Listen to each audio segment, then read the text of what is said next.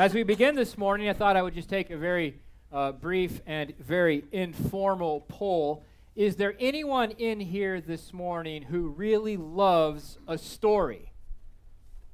Right? Every one of us should actually be raising our hands right now because every one of us loves stories. Tommy, you don't love stories? Oh, you raised your hand. Good.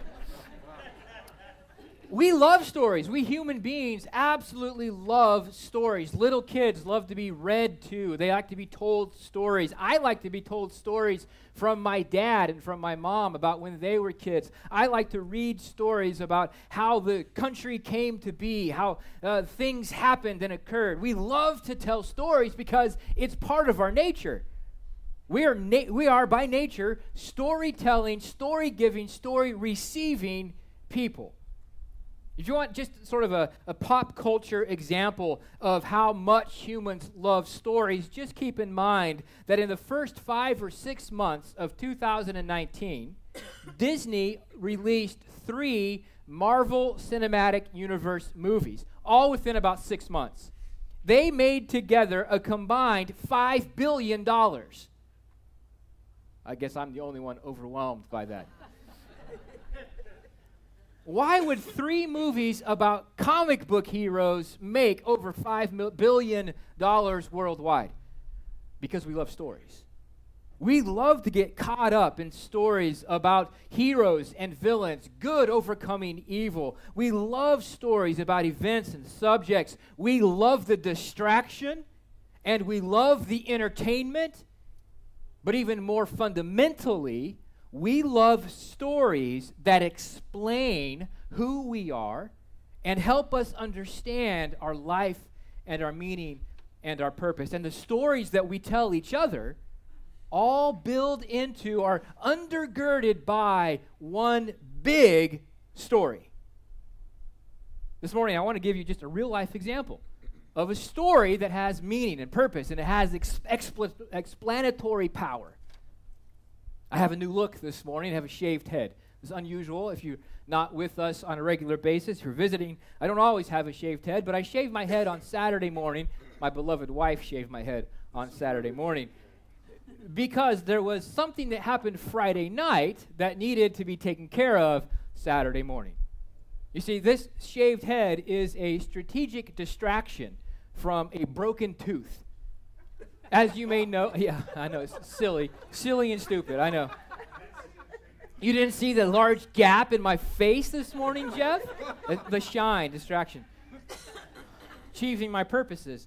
You see, on Fridays, some of you may know this, I really enjoy smoking and devouring meat. If you're a vegetarian, my food eats your food.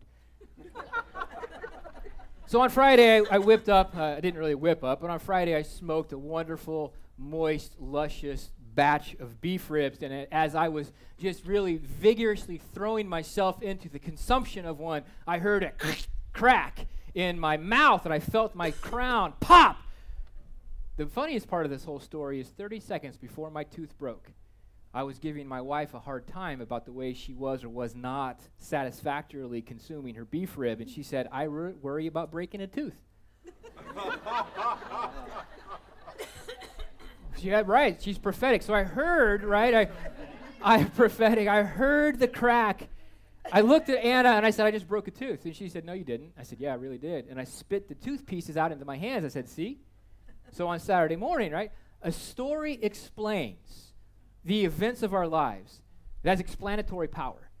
But stories also wrap us up into a really big picture explanation of who we are, our identity, and what we are to be about, our life, our meaning, and our purpose.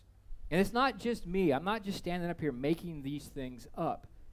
In an article that I read on Psychology Today's website, Arthur Dobrin explains this about stories. They provide a way of understanding our place in the scheme of things by structuring our understanding of events. They root us in an ongoing stream of history. They provide us with a sense of belonging and helping establish our identities.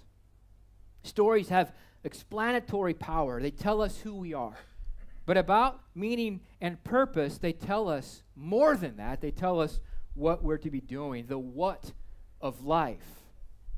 If you notice in your bulletin, I've recommended to you all a book called The Drama of Scripture, and the authors of that particular book say it this way: some story provides the broader framework of meaning of every part of our lives. And whether we're aware of it or not, whether we pay attention to it or not, is really kind of inconsequential. We live inside of a large story that forms us to seek to explain life and meaning and purpose. And so the question for us isn't whether there is a story or not. The question for us is, which story are we going to inhabit? The question for us really is there one true universal story that is true for everyone across all ages of time and history, that is real and connected to what is really real and is universal, that is, for everyone? I'm going to say this morning that yes, the answer is yes. There is one true story that's connected to the really real, and that is universal. I want to answer this question for us this morning by saying there is a story that connects to the real, that provides life and meaning and purpose, and that story is God's story, Holy Spirit inspired, laid out for people to know Him and who they are in light of Him. This morning, after all is said, this is the main point. The Holy Spirit-inspired Scriptures are God's story, the true story. And if we want to be truly human, if we want to be who God made us to be, we will inhabit that story, God's story, because it is the true story.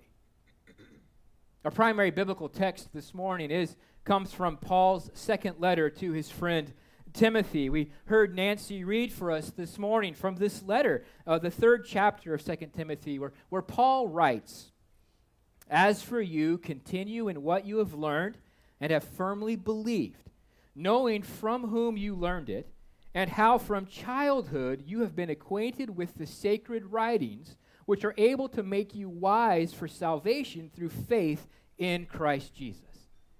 All Scripture is breathed out by God and profitable for teaching, for reproof, for correction, and for training in righteousness, that the man of God may be complete, equipped for every good work."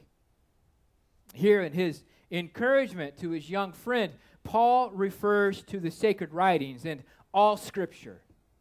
And at the time and the place of Paul's writing, he would have been referring to what we call the Old Testament, along with the apostolic proclamation of the gospel, Jesus' life, his death, his resurrection, and ascension. And about these things, what we call the Old Testament and the gospel, Paul says it was breathed out by God. That word breathed out really ought to remind us of some things from Scripture. We saw in the Old Testament that the Spirit of God hovered over the formless void. And in the Hebrew, that word for spirit is breath. And we saw in Ezekiel chapter 37, the prophet spoke to the breath, and the breath entered into the life of the dead bones. We saw that the Spirit is breath, the breath of God. And here what Paul is saying to his young friend Timothy is that God has breathed out. The Spirit is involved with the giving of Scripture. This claim is not actually new. Sometimes we read in the New Testament and we think that these are some sort of brand new things that we're reading. In some cases it's true, but the claim that Scripture is breathed out by God, that is God's very word, is rooted in the Old Testament itself. And we heard that this morning as Nancy again read to us from Deuteronomy chapter 18. God through Moses declared, "I will raise up for them a prophet like you from among their brothers, and I will put my words in his mouth, and he shall speak to them all that I command him." And this prophecy is ultimately fulfilled in Jesus. He ultimately is the prophet like Moses. But as the story of God progresses, we see in the Old Testament consistent statements from and about David, David at one point says, the Spirit of God spoke through me. We see Jeremiah, Isaiah, Ezekiel, and other prophets say, the Spirit of the Lord was upon me and spoke through me, or caused me to write, caused me to say. The Spirit of the Lord is revealing God's story. What was verbally proclaimed was also written down under God's direction. And this is what we mean then. When we say that Scripture is inspired by God, we mean that the Scriptures are God's word spoken and written through human words in such a way that the personality of both God and man is seen. And the Scriptures, because of what they are, God's word, they have an authority that surpasses mere humanity's. God, the Father, Son, and Holy Spirit, God has truly acted within time and within history, and God has caused His true story, the story of His being, His character, and His action to be written. And that applies to the Old Testament and to the Gospels, and that applies to the letters that we find in the New Testament.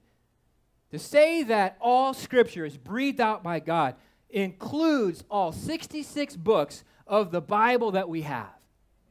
And folks, if we ever hear a teaching that says we need to unhitch one part of the Bible from another part of the Bible, you need to run as far away from that as you can. Amen. The story that God inspired, the true story of the world, finds its center point in Jesus. This is really big for us. We have to understand, why do we say the story of God is true? Because it's centered, not only is it revealed from the Holy Spirit, which makes it true, but it's centered upon the single individual who is the truest thing we can ever know, Jesus. And just after his resurrection from the dead, Jesus walked with two disciples along a dusty road, and he says this, beginning with Moses and all the prophets, Jesus interpreted to them in all the Scriptures the things concerning himself. The true story of God is God's inspired, Holy Spirit breathed out story that finds its center point in Jesus. The truest thing, the truest person we can ever know. This is why St. Paul tells Timothy that the Scriptures are able to make you wise for salvation through faith in Christ Jesus. It's not a collection of advice of how to live your best life now. No, it is a collection of God's inspired words centered on the person of Jesus, the author of our salvation. So all of the Scriptures are completed in Jesus because He is the center of the story. He is the hero of the story. In their totality, the Scriptures are the story of God and His involvement within His creation. As one author writes, Scripture is a field of divine action. The agents of that divine action are Father, Son, and Holy Spirit. So there is this one big picture, overarching, meta narrative that connects with what is really real. It is God's true story. It tells us about Him. It tells us about who we are, created and dependent creatures, made in God's image, but fallen, sinful, broken, and in death. God's true story tells us that we are made for so much more than what we currently have, as we are creatures that God loves, and for whom God has sent Jesus to give new life through the power of the Holy Spirit. God's true story tells us why we are, and He tells us how we are to be truly human, knowing and being known first by Him, offering Him worship and glory and honor and praise. The true story that God tells, that God has written, it tells us about our past. It roots us in a timeline of history. It informs our present. It tells us why things are what they are, and it guides us into the future. It tells us how things are going to end up. This true story, the story that God writes, encompasses all of who we are made to be. It situates us within the world. It is the story that offers us life and meaning and purpose. The meaning and purpose, perhaps, is something that can come out of a little bit of the last few verses of 2 Timothy chapter 3. Paul says all Scripture is breathed out by God and profitable for teaching, for reproof, for correction, and for training in righteousness, that the man of God may be complete, equipped for every good work. That's where life and meaning and purpose are found. In this story of God, life is found in connection to the Creator due to his work through Jesus and the Holy Spirit to reconcile. Meaning is found rooted in the image of God and in the new life given in the mission that he shares. Purpose is found in his story as his story teaches us, it reproves us, it corrects us, and it trains us for righteousness. God's story provides life and meaning and purpose that God's people in Jesus Christ might be complete and equipped for every good work, for his worship, for his honor, for his praise. And so this morning, I want for us to walk away from this worship service knowing that the Holy Spirit-inspired scriptures are God's story. This is the true story. It really does connect to reality. It really is universal. It's for everyone. And it's trustworthy and it is true because the author himself is trustworthy and true. He is God. But there's a really big problem here. There is something wrong with our world today. The problem is God's story isn't the only story that is told. There are stories told in this world that actively work against the true story of God. And so just as there is one true story of God, the true story of universal history and time, so there is a counterfeit. And the counterfeit is effectually and essentially wants to do one thing: write God out of the story. The counterfeit essentially wants every one of us to believe that God is inconsequential. If he even exists at all, he is there to make you happy, wealthy, and wise. And that he doesn't exist for his own glory. And there are multiple manifestations of that one narrative that seeks to write God out and write man in. We ought not be surprised by this, because God's true story, the scriptures themselves, tell us that it will happen. In fact, they tell us that it already has happened and has continued to happen and will continue. It happened first in Genesis chapter 3. This fundamental alternate story that seeks to explain life without God is human-focused, built upon individualism, the celebration of the self, built upon materialism, that life can be boiled down to the physical, and built upon consumerism. You are what you eat. Just make sure you eat a lot. The Tower of Babel, found in Genesis chapter 11, can serve for us as a frame of reference. What does this false story look like? The people of the Tower of Babel story in Genesis 11, this whole of humanity, impressed with their own technological innovation, impressed with their own wealth and economic power, impressed with themselves, they work to build a monument to themselves for their own glory. They say, look how great we are. Now let's build a monument so other people can know how great we are. This is an example of the story that we like to be told, that false narrative, that man is the measure of all things, that humanity is the center of meaning, that we are free to express the self and to live for the self, that we are obligated to progress through autonomous will and effort, that we are to consume as much as possible and make meaning for ourselves. Folks, this is what every competing story, every false narrative has ever tried to do. Remove God from the focus and put humanity as the focus. And here are some examples, some manifestations of what it looks like in 2019. Some manifestations out of our popular culture of what this meta false narrative explains. In his book called Seven Eves, Neil Stephenson writes a sci-fi thriller about the end of the world, but not the end of man. The moon, in his book, explodes and catastrophe occurs. And through technology and the will to survive, humanity, though it had been whittled down to only 7 women, conquers over the course of 5,000 years through scientific achievement to be able to repopulate the planet Earth. Just as the classic work, The Adventures of Huckleberry Finn, Stevenson's modern tale is one of a man-centered materialism. There is only the physical. Humanity can solve its own problems. And if there is a deity invoked in the book, It is either as a curse word or as some sort of wishful thinking opiate for the masses that makes us feel better and stupid. Ford now is selling the new Expedition by telling a story. It says, "We the people are unstoppable." It's a story of man-centered consumerism. It's communicating to us, buy this car and be a part of the unstoppable human race. But if you drive a Chevy, you're just right out the door. Politicians make their living by getting elected and getting re-elected. And they do this by telling a story and convincing people that their story of what and why are the best explanation of things. Politicians along the spectrum of political theory, they both promise freedom, they both promise flourishing, they all promise abundance defined by their platforms.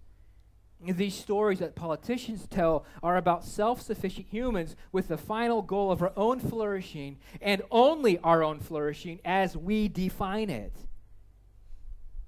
Every competing story, these manifestations of the competing story, all are about humanity at its center with stolen authority to define meaning and purpose.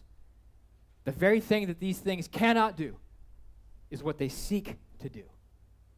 You see, folks, the fake story, the false story, the true false news cannot save us. And they fail in the places they promise. Such alternate stories seeking to offer explanations of what and why, they're too shallow. They're not deep enough to save. One of my professors in seminary, his name is Rick Lentz, he calls these competing stories plastic because they're artificial constructs. They're made to imitate the real world, but at crucial junctures, they deviate from reality. These human-centered stories that are about our flourishing and our power, they lack a transcendent weight because they're centered on us. They can't solve our problems because they're centered on us. We cannot truly flourish under them because they're centered on us. And if we look for life, meaning, and purpose from them, we only find it in us. These competing stories cannot sustain us because they cannot fulfill their promises. These competing stories cannot give us life. They cannot give us meaning. They cannot give us purpose because they remove God from the pages. And I believe that these man-centered plastic stories that tell us that it's all about us are the reason why we live in the anxious age that we live today. We live in an age of agitation and reaction. We live in an age of thin skin and hyperbole. We live in an age of a competing narrative that are built upon human-centered foundations of individualism, materialism, and consumerism. This is an anxious age in which we live because this false narrative fails at every point. A narrative that is plastic, that is shallow, that is moldable, that is human-centered can only produce anxiety precisely because of its failure to keep its promises. A story of expressive individualism, crass consumerism, and godless materialism cannot deliver the goods of meaning and purpose. And you may be asking yourself this morning, yeah, that's true, but what's the point? I'm glad you asked. You were thinking it. I know you were. This is important for us. This is important for us as members, as individuals. This is important for us as this church, Emmanuel. This is important for us as the church, Jesus Church in the world, because we must recognize the false narrative. We must recognize the attempts to write God out of the story because we live within this world and we face the competing narratives every day, every hour, every minute of our lives. And so we have to ask the question, whose story are we truly living? There's a real danger and a real tendency for even in the church for us to live in the wrong story. Speaking in the early 1990s, Leslie Newbegin described the danger this way. Most of us who are Christians have been brought up bilingual.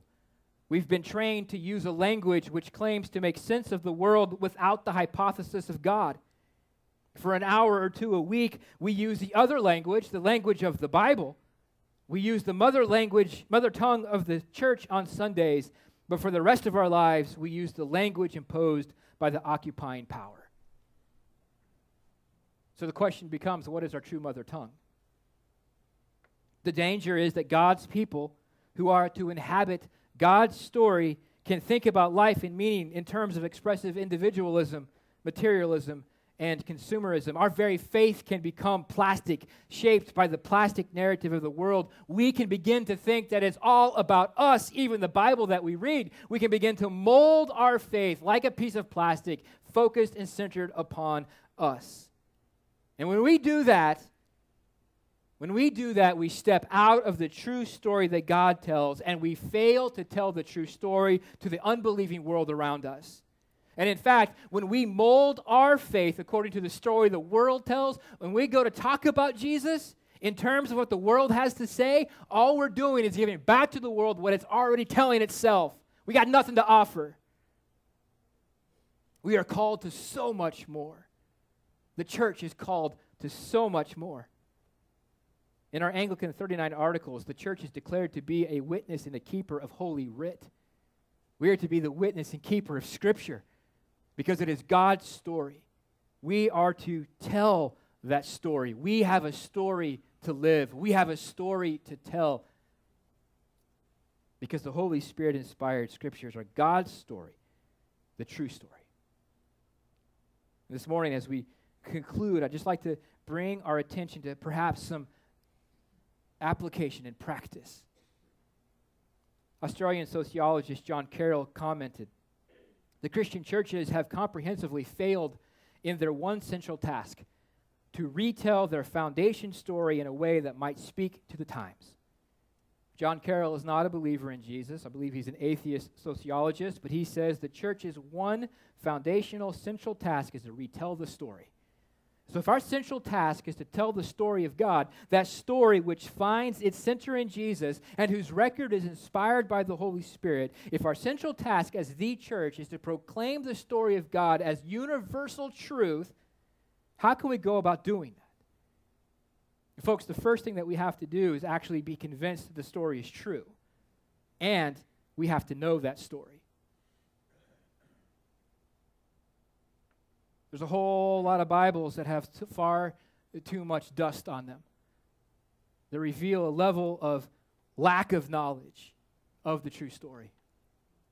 We have to be convinced that the story of the Bible is the epic story that makes sense of the what and the why of life. We have to be convinced that it is the story that transforms our beliefs, that transforms our lives, and that it is not a private story.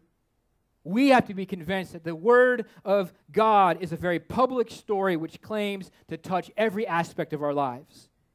And then we have to actually live within that story, letting that story of God be the marinade in which we soak, allowing it to permeate every fiber of our being.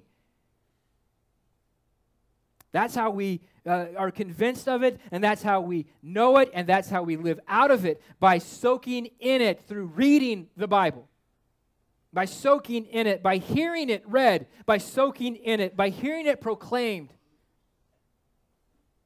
The true story is given so that we might know God through Jesus Christ, and by the power of the Holy Spirit be transformed into the image of Christ to be truly human. Do we know the story?